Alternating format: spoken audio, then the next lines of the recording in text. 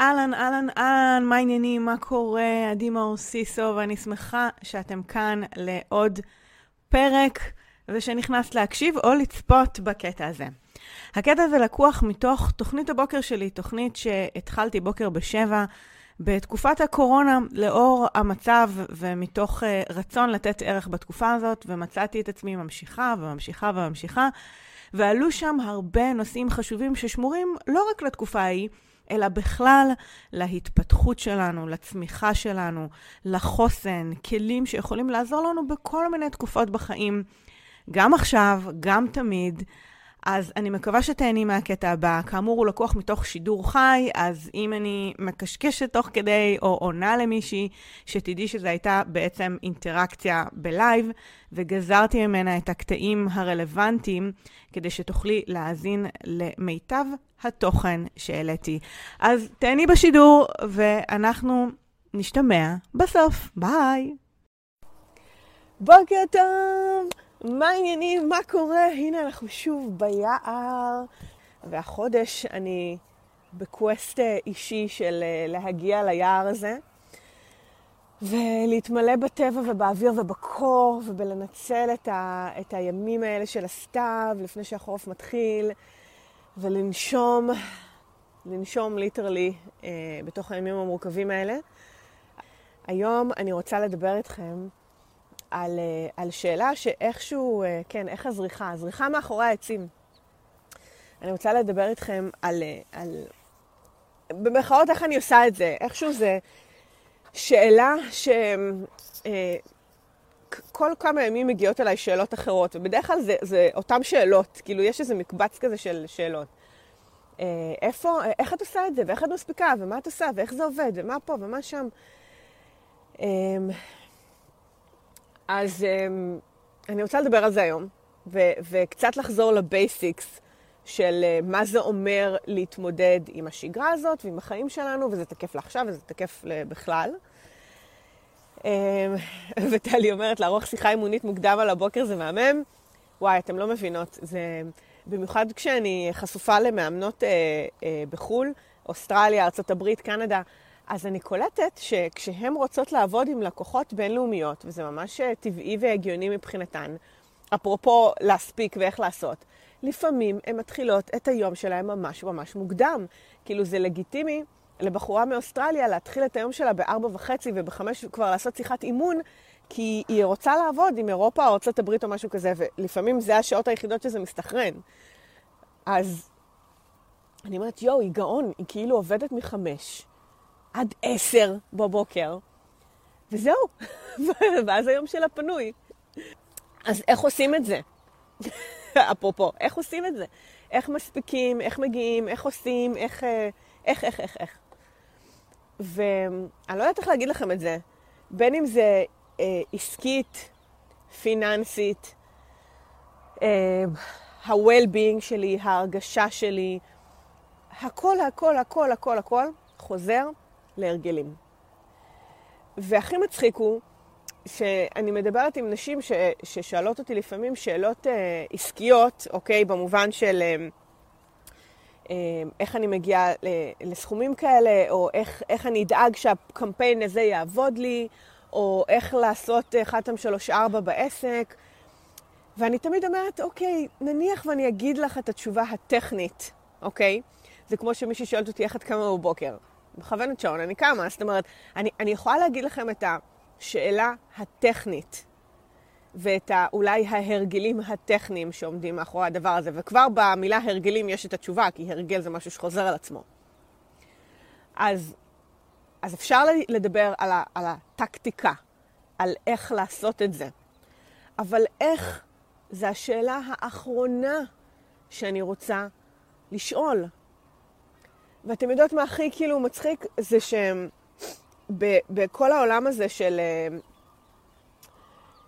של התפתחות באופן כללי, אוקיי? כי אם אתם פה, מעניין אתכם ללמוד, להתפתח על עצמכם, כנראה זה לא התוכן היחידי שאתם צורכות או צרכתם, ויש תכנים שקשורים לכסף, לעסק, לשיווק באינסטגרם, לשיווק בפייסבוק, לשיווק בווידאו, איך לעשות כל מיני דברים, לאימהות, לזה. יש מלא מלא תכנים, נכון? על הורות, על כסף, על עסקים, על אוכל, על תזונה, על כושר.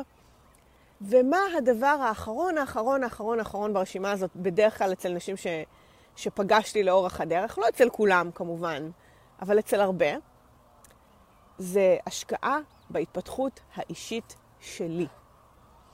איכשהו, הרבה מהאנשים שאני מדברת איתם, הלכו להשקיע קודם כל בעסק ובכסף ובילדים, כי צריך, והורות וזה, ואיזה אימא אני וכולי, ובכושר או בתזונה, שזה כבר מתקרב, אוקיי? זה מתקרב כאילו לדאוג לעצמי. ואז הדבר האחרון שאני אסתכל עליו זה עליי, ואיך אני חושבת, ואיך אני פועלת, ומה ההרגלים שלי, ולמה אני לא עקבית בעצם, ומה עוזר לי לעשות 1, 2, 3, 4. זה הדבר האחרון. ואני שואלת, למה? למה? אולי זה הדבר הראשון, או בדרך שאפשר להסתכל עליו. כי זה, שוב, אז אני אלך ללמוד איזה תרגילים עובדים לי, ומה לאכול, ומה לעשות עם כל הדברים האלה, אבל אם אני לא אדע לנהל את עצמי, את המחשבות שלי, אני לא אדע איך לבנות סדר יום ואיך להתמודד עם בלת"מים, אם אני לא אדע את כל הדברים האלה, אז זה לא יעזור. זה פשוט לא יעזור. ואני אומרת, בואו תלמדו קודם כל את הבסיס, קודם כל תלמדו מה הם הרגלים, איך לנהל את עצמנו, איך לנהל את השיח הפנימי, איך להתמודד עם ביקורת, ואז לכו תתעמקו בשאר הדברים, התוצאות שלכם יהיו טובות פי כמה וכמה מאשר כשעושים את זה הפוך. כשעושים את זה הפוך, פשוט הדרך היא הרבה הרבה יותר גדולה. עכשיו, אני משתפת אתכם כי מתוך מה שאני רואה, ברור לי שלכל אחת יש את ההתפתחות שלה והדרך שלה, וכאילו לפעמים אין מנוס מאשר לעבור בדרך הזאת, אבל אני תוהה מה היה קורה אם היינו יותר מאפשרות ונותנות לעצמנו כעיקרון, ורק אחר כך פונות אני אעשה את זה כדי להיות אימא יותר טובה, ולהיות. ושהעסק, ושהכסף, נעמתי קצת, אבל זה נאום באמת שאני מאמינה בו והוא חשוב. וטלי אומרת, עם הסטארט-אפ שלי אני עדיין הרבה פעמים מוצאת את עצמי מתעסקת באיך, במקום בשלבים שלפני. למה? מה יוצא לי מזה? איפה הייחודיות שלנו ועוד? והיופי הוא שמפעם לפעם אני עולה על זה יותר ויותר ממקודם ומנהלת את הדברים אחרת. וזה בדיוק התפתחות. כי אם אנחנו נשאר כל הזמן באיך, אבל תגידי לי איך, ואז אני אומרת איך, ואז את מנסה, ואז זה לא עובד, ואז את אומרת, טוב, אבל זה לא עובד לי, אז אני גרועה. השיטה הזאת לא עובדת. אז מה עשינו? גם השלחנו החוצה על הדבר הזה, וגם על עצמי, אני מתייגת את עצמי ולוקחת לזהות שלי ומסיקה מסקנות על משהו שהוא לא נכון. טכני הוא אף פעם לא האמת. כשפעולה אחת, או אפילו מלא פעולות, לא הצליחו לי, הם רק פעולות.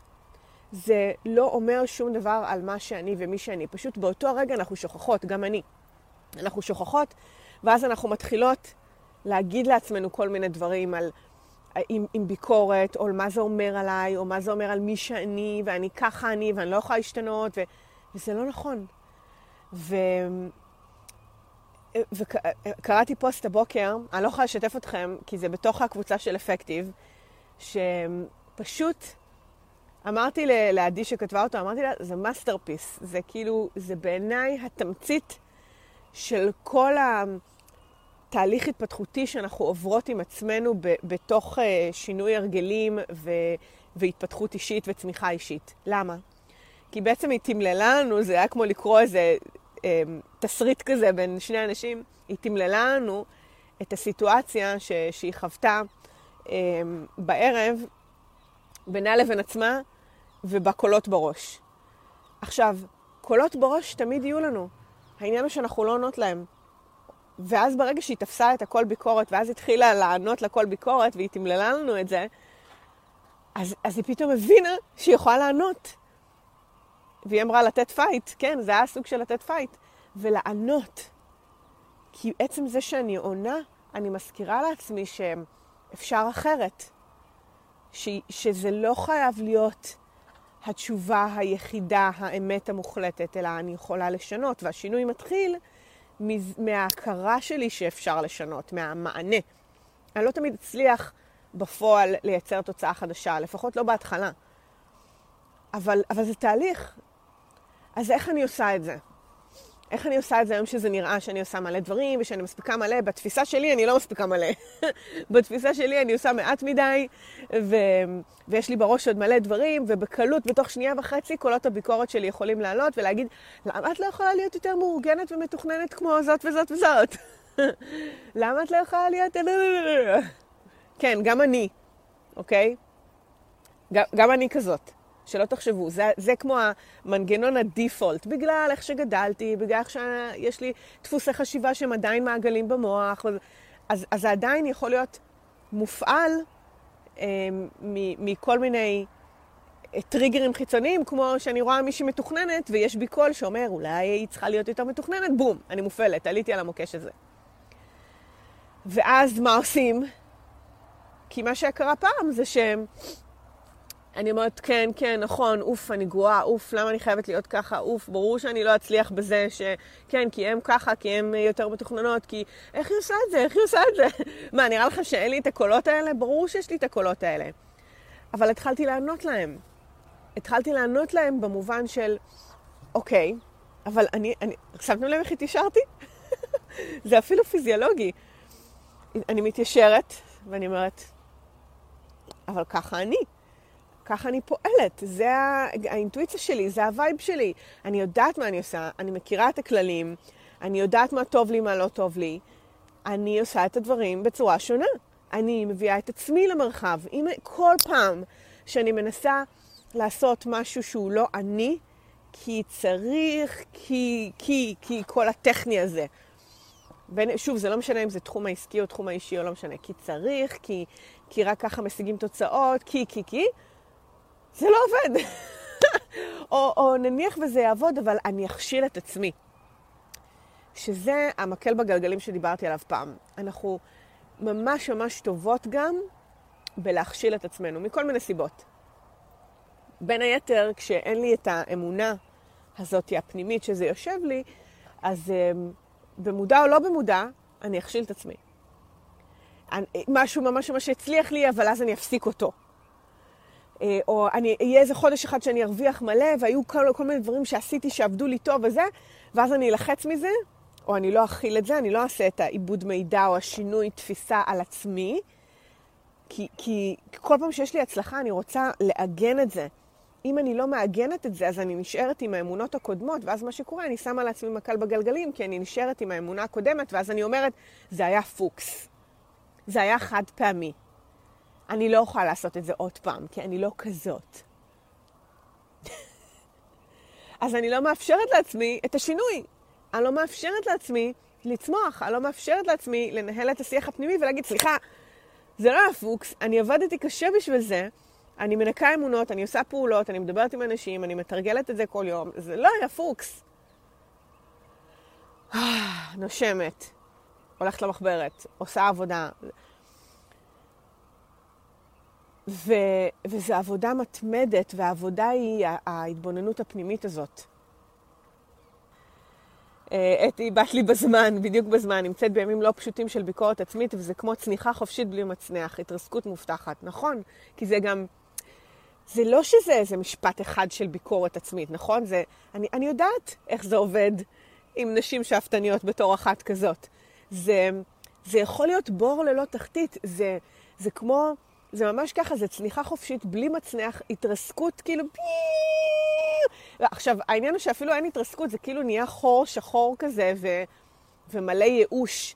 ככל שצוללים יותר עמוק, הרי מביאים עוד הוכחה ועוד ביקורת, והנה גם בזה את לא טובה, והנה עוד יום ועוד אחד ועוד... אז זה לא שיש לי איזה מוטיבציה לשנות את מה שעבר לי כרגע בראש, יש לי רק הסכמה. יש לי רק הסכמה לביקורת הזאת, אז חלק מהעניין זה לדעת להרים את האמברקס בזמן ולענות. לא, עצרי שנייה. לא נכון. לא נכון, לא נכון. אני רוצה להסתכל על הדברים בסקרנות, בלמידה. זה לא האמת. כל הזמן אני מזכירה לעצמי שלא כל משפט שעובר לי בראש זה האמת. זה לא האמת, זה לא האמת. זה לא נכון. שנייה רגע. פוס משחק. יש הרבה ביטויים שאפשר להשתמש בהם. כדי למצוא את האמברקס שלכם. או את ההויס, נכון, של הסוסים. הויס, רגע, לא. אני יכולה לעשות מלא אפקטים קוליים כדי שיעזרו לכם. והבעיה, נכון, הבעיה שאני מאמינה לזה, באמת לא עונה לקולות, מתקבל כאמת מוחלטת, ואז היא מתקבל כאמת מוחלטת, אז כאילו, זה, אני קוראת לזה רכבת שנכנסת בקיר בטון. התנגשות חזיתית כזה, נכון? אני רואה את זה גם מגיע, כזה. בוחרת, זו המילה בשבילי, כן. אז אני רוצה לענות. אני באמת רוצה לענות לקולות האלה.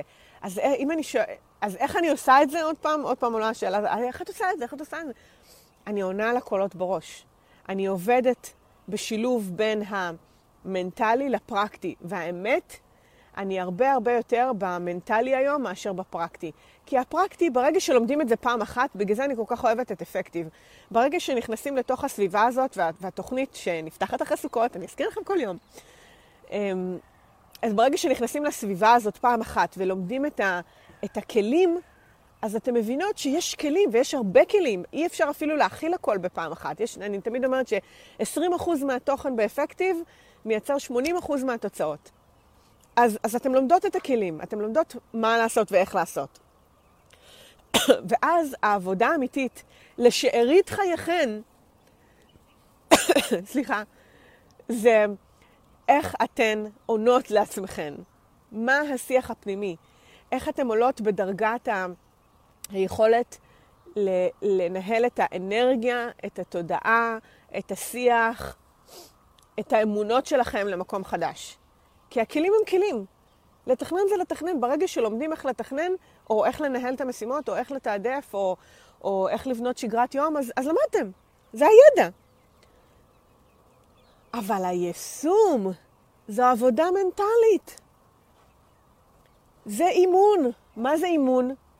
כל יום יש לי הזדמנות להתאמן על האדם שאני גדלה להיות. כל יום. יום ילך פחות טוב, יום ילך יותר טוב, יום יהיה הצלחה מטורפת שאני ארצה לעגן בי כדי שזה ייכנס לזהות שלי שאני מסוגלת ואני יכולה. זו הסיבה שבאפקטיב יש כל יום פוסט הצלחה יומית. כל יום.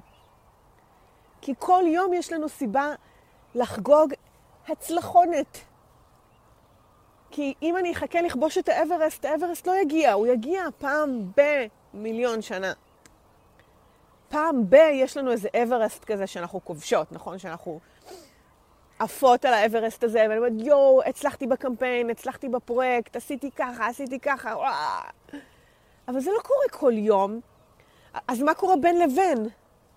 בין לבין אין הצלחות, בין לבין אני לא מסוגלת, בין לבין אין דברים טובים, בין לבין אין כאילו התמודדות, אומץ, פיצוח, כוחות, אין את כל זה. ברור שיש. אנחנו פשוט לא מחשיבות את זה, אנחנו לא מעריכות את זה, ואז הביקורת עולה, ואז אני אומרת, נכון, זה האמת. נכון, אני לא טובה. נכון, אני גרועה. נכון, אני בן אדם, כאילו, גרוע. יותר גרוע מזה, המילים הרבה יותר קשות. נכון, אני דפוקה. למה אני חייבת להיות כזו מפגרת? למה אני לא יכולה להיות כזו? למה אני לא יכולה להיות ככה? אנחנו לא רוצות להישאר בשיח הזה. עמית אומרת, אני יכולה להעיד שמאז ניקוי האמונה שלמדתי ממך שאני דחיינית. סיימתי אחרי עשרות שנים לקרוא לעצמי כך, ממש. זה לא האמת יותר עבורי, דברים באמת זזים, לאט או מהר, אבל זזים. נכון, זה לא האמת. ואם עובר לכם משפט, נגיד, מתעוררת בכם התנגדות, אני אומרת את זה, ואז אתם אומרות, אבל אצלי זה אחרת, אצלי זה ככה, זה באמת האמת עבורי, גם זה אמונה. סליחה שאני אומרת את זה, אבל זה אמונה. וזה שקשה לראות את זה עכשיו, זה כי יש שם מנגנוני הגנה פנימיים שנועדו לשמור עליכם, וזה ממש בסדר, ואנחנו לא ניקח שום מנגנון הגנה שלא לצורך. הם שם מסיבה מסוימת. אני רק אומרת, אולי אפשר לגשת בסקרנות למשהו שהוא לא טוב לכן, כלומר, אמונה או סיטואציה או תוצאה שהיא לא טובה לכן, ולא טוב לכם לחיות ככה, או להתנהל ככה, או להרגיש ככה, ולשאול את עצמי, אוקיי, אז מה אני רוצה שיהיה אחרת? מה בעצם אני אומרת? אז האם זה האמת? אולי אני יכולה לשים שם סימן שאלה, להסתכל על זה בסקרנות, בחמלה, בעין טובה. ואז דברים נפתחים. כי זה לא הפרקטיקה, זה לא רק הפרקטיקה. הפרקטיקה חשובה, כי זה לא יעזור רק המנטלי, נכון? זה לא יעזור רק שאני נחיה בלה-לה-לנד, ואני רק אנקה לכם אמונות, וננקה, ולא תלכו לעשות משהו. חם לי, קר לי, בגלל זה אני ככה חצי. אז זה לא יעזור רק המנטלי. זה לא השיח. השיח הוא השילוב. הוא על לדעת מה לעשות ואיך לעשות, רק לא להתעקע שם. וברגע שאני יודעת איך, אז לעבוד על המנטלי. אפילו יותר. ולזכור שזה חלק חשוב מהמשוואה. אני שמחה שזה מעורר דיון. אני רואה שזה תפס אתכם היום, אני שמחה שזה מעורר את הדיון. תמשיכו לכתוב, אני אוהבת שאתם כאילו מציפות את מה שזה, או איך שזה פוגש אתכם, כי אז אפשר באמת להרחיב את השיח. סילביה אומרת, בהקשר למה שאמרתי קודם, זה כי האוטומט שלנו כאימהות זה לדאוג לבני הבית. אבל לגמרי מסכימה איתך לגבי ההתפתחות האישית. לפעמים יש קול כזה שאומר שאני מבזבזת כסף על עצמי, ומה אני שמה את הפוקוס על עצמי כשיש לי 5 ילדים, מבאס שאני חושבת ככה. שמת לב איפה אפשר לשים את האמברקס? בא לפני המבאס. כי אוקיי, אז זה מחשבה, אפשר לשים לב אליה, והאמת, אם זה מבאס אותך, זה לא בסה זה רגש.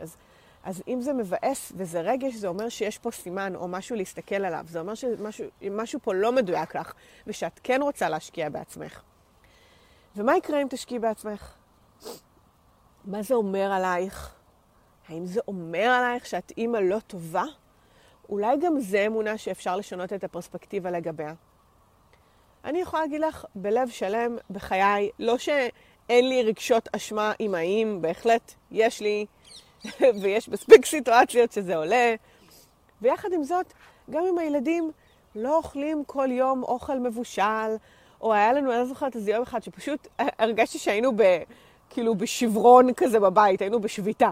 אף אחד לא רצה להכין כלום, לעשות כלום, כל היום נשנשנו כזה מהמטבח, אשכרה זה היה כאילו משפחה בשביתה. אמא, מה אוכלים? כלום. טוב, אני אקח קורנפלקס. אשכרה זה היה יום כזה, אמרתי לרון, מעניין מה עבר עלינו היום. בסדר, האם זה תהיה שריטה לכל החיים? לא, אולי הם יזכרו את אמא שלהם כאמא שהיא פחות בשלנית, או שמבשלת פעם אוקיי, בסדר. זה תהיה חוויית הילדות שלהם. אוקיי. כל אחד גדל עם ההורים שהוא צריך לגדול איתם, כנראה. כאילו ברגע שאני לוקחת אובר אחריות ואובר אשמה ואובר המשקל הזה, זה כבד. זה כבד וזה סוגר לי את המוח וזה סוגר לי את הלב, ואז אני לא הבן אדם שאני רוצה להיות. אני בן אדם בתכלס במוח. אתם יודעות מה? אני אפילו לא גיליתי עדיין עד הסוף איזה בן אדם אני. אני מרגישה שאני כל חודש בשנה הזאת, השנה הזאת הייתה מעין קפיצה כזאת, אני מרגישה שאני מקלפת עוד היבט שמגלה בי עוד חלק, עוד רובד, עוד משהו. לצאת לטבע הזה, שאני חיה פה, הסוס הזה מטריף אותי. בסוף השידור אני אלך אליו רק בשביל הקטע, מי שתישאר איתי עד הסוף. אז אני רק מגלה כמה זה מחיה אותי, או איזה אנרגיות יש בי, או איך אני חושבת, או למה אני מסוגלת. אני בן אדם של חופש, של יצירה, של כאילו יצירה בתוך מסגרת. וכשאני יוצרת לעצמי את המסגרת, כשאני יוצרת לעצמי את המסגרת, אני כל כך נהנית ליצור בתוכה, והנה יצרתי לעצמי את המסגרת של לצאת בבוקר לפה, אז זו המסגרת, ועדיין אני יושבת בטבע, שזה מדהים. זה מדהים בעיניי. אז מה יקרה אם ניתן לעצמנו? איזה עוד רבדים בנו נגלה? וכל רובד כזה הוא עוד התפתחות שמאפשרת לנו בסופו של דבר לדעת מה חשוב לי. אני חוזרת למהות, איך לשים את הדגש על זה, ואז להתרכז בדברים האלה, ואז אני מספיקה את מה שחשוב לי, ואז אני בתחושה שאני חיה חיים שאני נהנית לחיות, כי אני מתעסקת במה שאני רוצה ומה שחשוב לי. מבינות את הלופ? מבינות את הלולאה הזאת שהרבה כלואות בה, לטוב ולרע? יש כל מיני ספרים של התפתחות, נכון? של התפתחות אישית, של צמיחה וכו'. ואז אתי אומרת שזה מכניס לה גם מילים מתוך הספר. אין לי תגרית, אין לי שליטה עצמית, אין לי כוח רצון, אני לא כמו אנשים בספר, אני לא כמוהם. עכשיו, את אומרת את זה לגבי הספר, אבל יש אנשים שאומרים את זה על אנשים אחרים. כמו שאני אומרת את זה על נגיד, או קולגות אחרות, או אם אני אומרת את זה על אנשים מחול, טוב, הם מרוויחים את זה בדולרים, אני בשקלים, בלה בלה בלה. זאת אומרת, אין לזה סוף, ברור, זה ההשוואתיות הזאת, שאני בכלל לא רוצה להיכנס לשם, כי השוואתיות זה ביקורת במסווה. זה נשמע כאילו בריא, או אמור למשוך אותי למעלה, או לתת לי השראה, אבל השוואתיות כהשוואתיות זה ביקורת במסווה. זה מדרון מאוד מאוד חלקלק, שאנחנו יכולות לרדת אליו, אנחנו לא רוצות ללכת לשם. אני שואלת את עצמי במקום, מה אני יכולה ללמוד מזה? מה פה מפעיל אותי? מה זה מנסה להגיד לי? מה אני יכולה לקחת מהעשייה הזאת? כזה. יש פה מלא אנשים כאילו שמטיילים בשביל הזה, חבל הזמן. מרתק לתמלל את הקולות ולנצח מנטלית את השיפוטיות העצמית. כן, לגמרי. עדי אומרת, עדי אחרת. אומרת, אני לא מוכנה לדבר על עצמי כפי שלא אסכים לדבר אל האחרות. גם אם חושבת לרגע משהו לא טוב על עצמי, ישר חושבת בחמלה מה עמד מאחורי זה, והכוונה החיובית. מהמם. לאה, נכון, הכל מתחיל ונגמר באמונות שלנו ובשיח הפנימי שלנו. הגוף שומע אותנו, המוח שומע אותנו, הלב שומע אותנו, העולם שומע אותנו, נכון. זה כל כך חשוב שהדפוסים יהיו נקיים וחיוביים כלפי עצמנו. ואני פה להזכיר לכם את זה, כי תכלס בשגרת היומיום ובעשייה היומיומית ובהתמודדות של כל השיט של השנה הזאת והתקופה הזאת והסגר הזה והחגים האלה וזה, אנחנו שוכחות. אנחנו שוכחות, ואני יכולה להגיד לכם שגם עבורי שבוע שעבר היה מאפן. מאפן שלא לומר מסריח, שלא לומר על הפנים. מנטלית, הכוונה. והרגשתי שממש כאילו בימים האלה של יום כיפור, ממש שמחתי שזה היה 4 ימים, כאילו שישי, שבת, ראשון, שני ולא יומיים, כי הרגשתי שעשיתי, פשוט חייתי בתוך המחברת והעבודה העצמית וההתבוננות העצמית, ממש, כאילו, זה ממש עשה לי ריסט למוח. אז כן, זה משהו שהוא כל הזמן צריך לעבוד בו. עדי אומרת שהטובה לעצמך יש מקום להיות טובה לאחרים, כולל המשפחה שלך, שזוכה באמא שלמה יותר, נכון? וזה כאילו ידיעה שהיא כאילו במחאות קלישאה, כלומר זה משהו ידוע, את מבינה מה אני אומרת? כאילו זה משהו שמדברים עליו הרבה בחוץ, אבל איכשהו לא תמיד יש את ההבנה העמוקה, השורש שמחלחל אלינו ללב כדי שבאמת נעשה שינוי. ואני מנסה באמת להרחיב את השיח כאן מכל מיני כיוונים, כל יום ממקום אחר, כדי שזה ייגע בלב, כדי שזה יגיע ללב שלכם, כדי שזה לא יישאר בראש. הראש לא עוזר לנו פה, עם כל הכבוד. הראש הוא גם זה שמציף את הביקורת. מה שיעזור לנו באמת זה מה שבלב. אז כאילו צריך לעשות דאונלוד לדברים האלה. עמית אומרת, חייתי שנים על רגשי אשמה אימהיים, אבל לא ויתרתי על עצמי, ולהפתעתי, כשהן כבר גדולות ועצמאיות, הן מספרות לי שהן מתגאות בי, שאני מודל לחיקוי עבורן. I rest my case. גדול. אני יכולה להגיד לכם שאני רואה את זה כבר על איילה, שהיא בת 7.5, והיא באה ביציאות, כאילו יציאות של ביטחון עצמי ומודעות עצמית, שאני אומרת, פשי! כנראה שעשינו משהו טוב. לא תמיד, כאילו, זה, אני לוקחת את זה לדרמה, היא כזה, יש בה הרבה אמוציונליות, יוצא וכזה, הכל דרמטי, אבל אני מה זה שמחה על זה, כי אני אומרת, אם זה ככה עכשיו, מה שנקרא, לא לגעת. אני רוצה לטפח את השתיל הזה, כדי שיגדל להיות אישה חזקה ודומיננטית, שיודעת מה שהיא רוצה, וחוקרת ולומדת, סקרנות, אולי צריך לתדלק שם סקרנות, אבל הבנתם את הרעיון, היא רואה את הדוגמאות האלה בבית, אז היא ולוי גם, אז אני שמחה על זה, אני רואה את הניצנים כבר של הדבר הזה.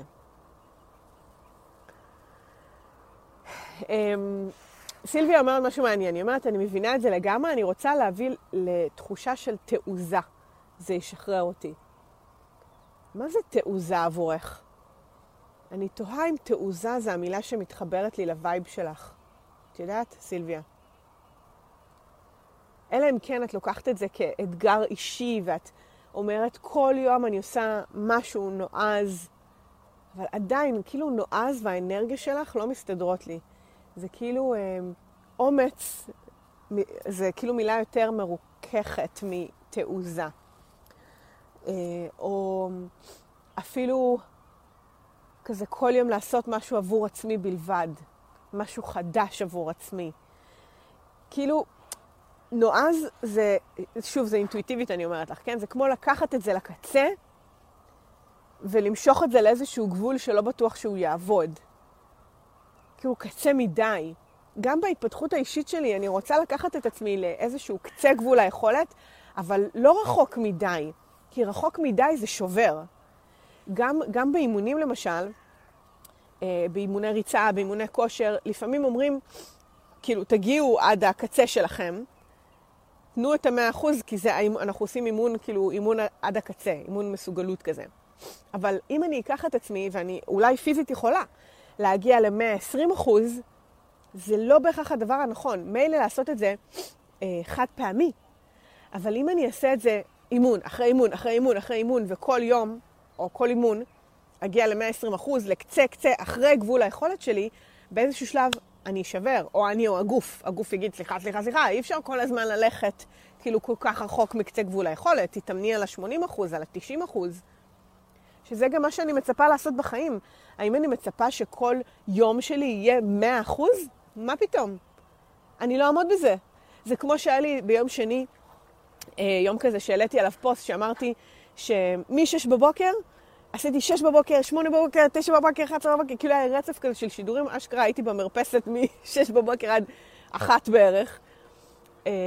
וזה היה מגניב, באותו יום זה היה מגניב. שהיה לי איזה ספרינט או מרתון, לא יודעת איך להתייחס לזה, אבל היה לי רצף כזה שהייתי מאנרגיה לאנרגיה, מכל שיחה והאימון, והבאתי את הווייבים, וזה היה מדהים. להגיד לכם שאני רוצה כל יום שיראה ככה? ממש ממש לא. כי זה התאים, זה היה כמו להגיע למקסימום יכולת לאימון כזה של 120%, ולהיות לגמרי בתוך השיחות והזה, ואחר כך גם לנוח ולהוריד קצב ולהתאושש, ובהמשך השבוע להתעסק בדברים אחרים. כי מה יקרה אם כל השבוע שלי ייראה ככה? אני אשחק. הגוף שלי יגיד, די? מה זה? את מגזימה? זה יותר מדי? מבינות?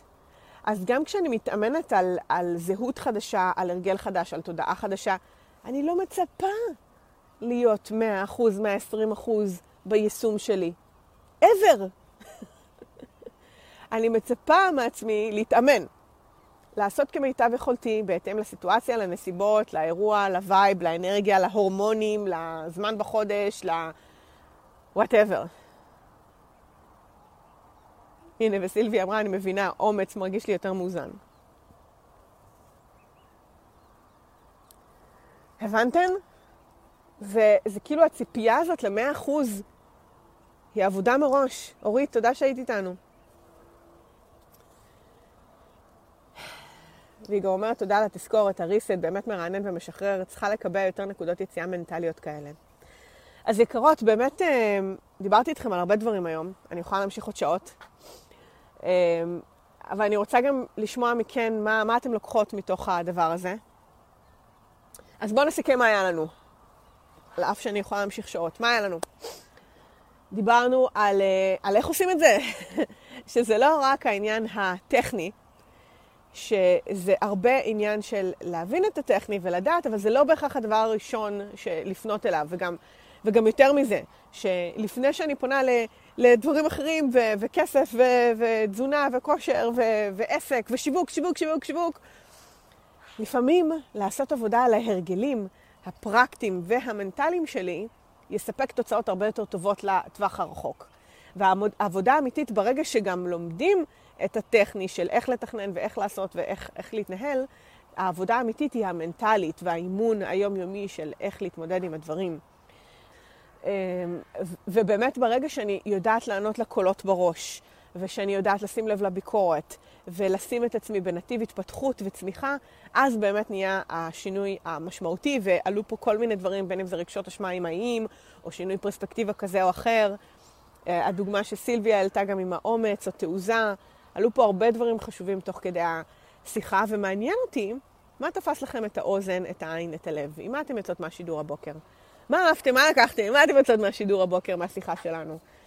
כי באמת השיחות האלה, אני יכולה להפסיק. אני מרגישה אבל שגם זה מאפשר לי לתת לכם הצצה לעולם המקצועי שלי, לעולם שלי בראש. המון אנרגיה. אני מרגישה שזה אחד הדברים אולי הכי חשובים שאני נותנת פה בשידורי הבוקר. אנרגיה יותר מהכל. כי זה לא, כאילו לא שאני לא מלמדת תוכן, אני הרבה פעמים מלמדת גם תוכן. פשוט התוכן הסיסטמטי יהיה בתוך התהליכים איתי. אוקיי? מי שמצטרפת לאימון אצלי, או אפקטיב, או קורס מאמנות, או המועדון, או משהו כזה, אז היא מקבלת מוצר, ארוז, תהליך, סיסטמטיות, שיטה. ופה בבוקר אני יכולה לתת לכם אנרגיה קודם כל, פרספקטיבה, תזכורות, מוטיבציה, כלים מדי פעם כמובן, רעיונות. וזה מה שאני אוהבת כל כך בשידורים האלה, ולכן אני תמיד אשאל מה אהבתם, מה לקחתם, מה אתם יוצאות, כדי שזה יקבל מקום, שזה יהיה מונחח, אוקיי? שזה לא יעבור לכם ליד האוזן אם כבר ביליתם איתי את הבוקר. אז זאתי אומרת, הגעתי לשידור היום מביקורת עצמית שלא היה לי את היכולת וההבנה לענות. מקבלת מהשידור היום הרבה חמלה, וגם הבנה שהשלב הראשון זה לענות לביקורת, ורק אחר כך לעבוד על ההרגלים, קודם חמלה, אחר כך ללמוד מהסיטואציה בלי האשמה. והביקורת לגמרי. לאה אומרת, תודה, הייתה שיחה כיפית ואל תפסיקי. לקחתי את הכל בראש, הכל בקוף, בזכות הבחירה שלנו לעצמנו שמתחילה בשיח הפנימי לגמרי. יאללה, יקרות שלכם יום מדהים. יאללה, יום טוב, ביי. יקרה, ממש שמחה שהייתי איתי פה בפרק, אני מקווה שנהנית, שלקחת ערך ויצאת ככה עם חומר למחשבה. אני כרגיל אשמח לשמוע מה אהבת, מה לקחתי, מה את יוצאת מהפרק הזה באתר. את יכולה להיכנס עכשיו ל-adimaosiso.co.il ותחת הפרק הזה שיעלה גם הוא לאתר להשאיר את התגובה שלך ומה לקחת. כרגיל אני אשמח להפיץ את התכנים האלה לעוד נשים שזקוקות לשמוע את זה. ככה שאם יש חברה, קולגה, בא לך לשלוח את זה בוואטסאפ, לשתף בפייסבוק או כל דבר מהסוג הזה, אנא, עשי זאת. התכנים האלה אחר כך מעדדים בעולם ומגיעים בדיוק לאוזניים הנכונות. שוב, תודה רבה שהיית פה ואנחנו נשתמע בפרק הבא. ביי בינתיים.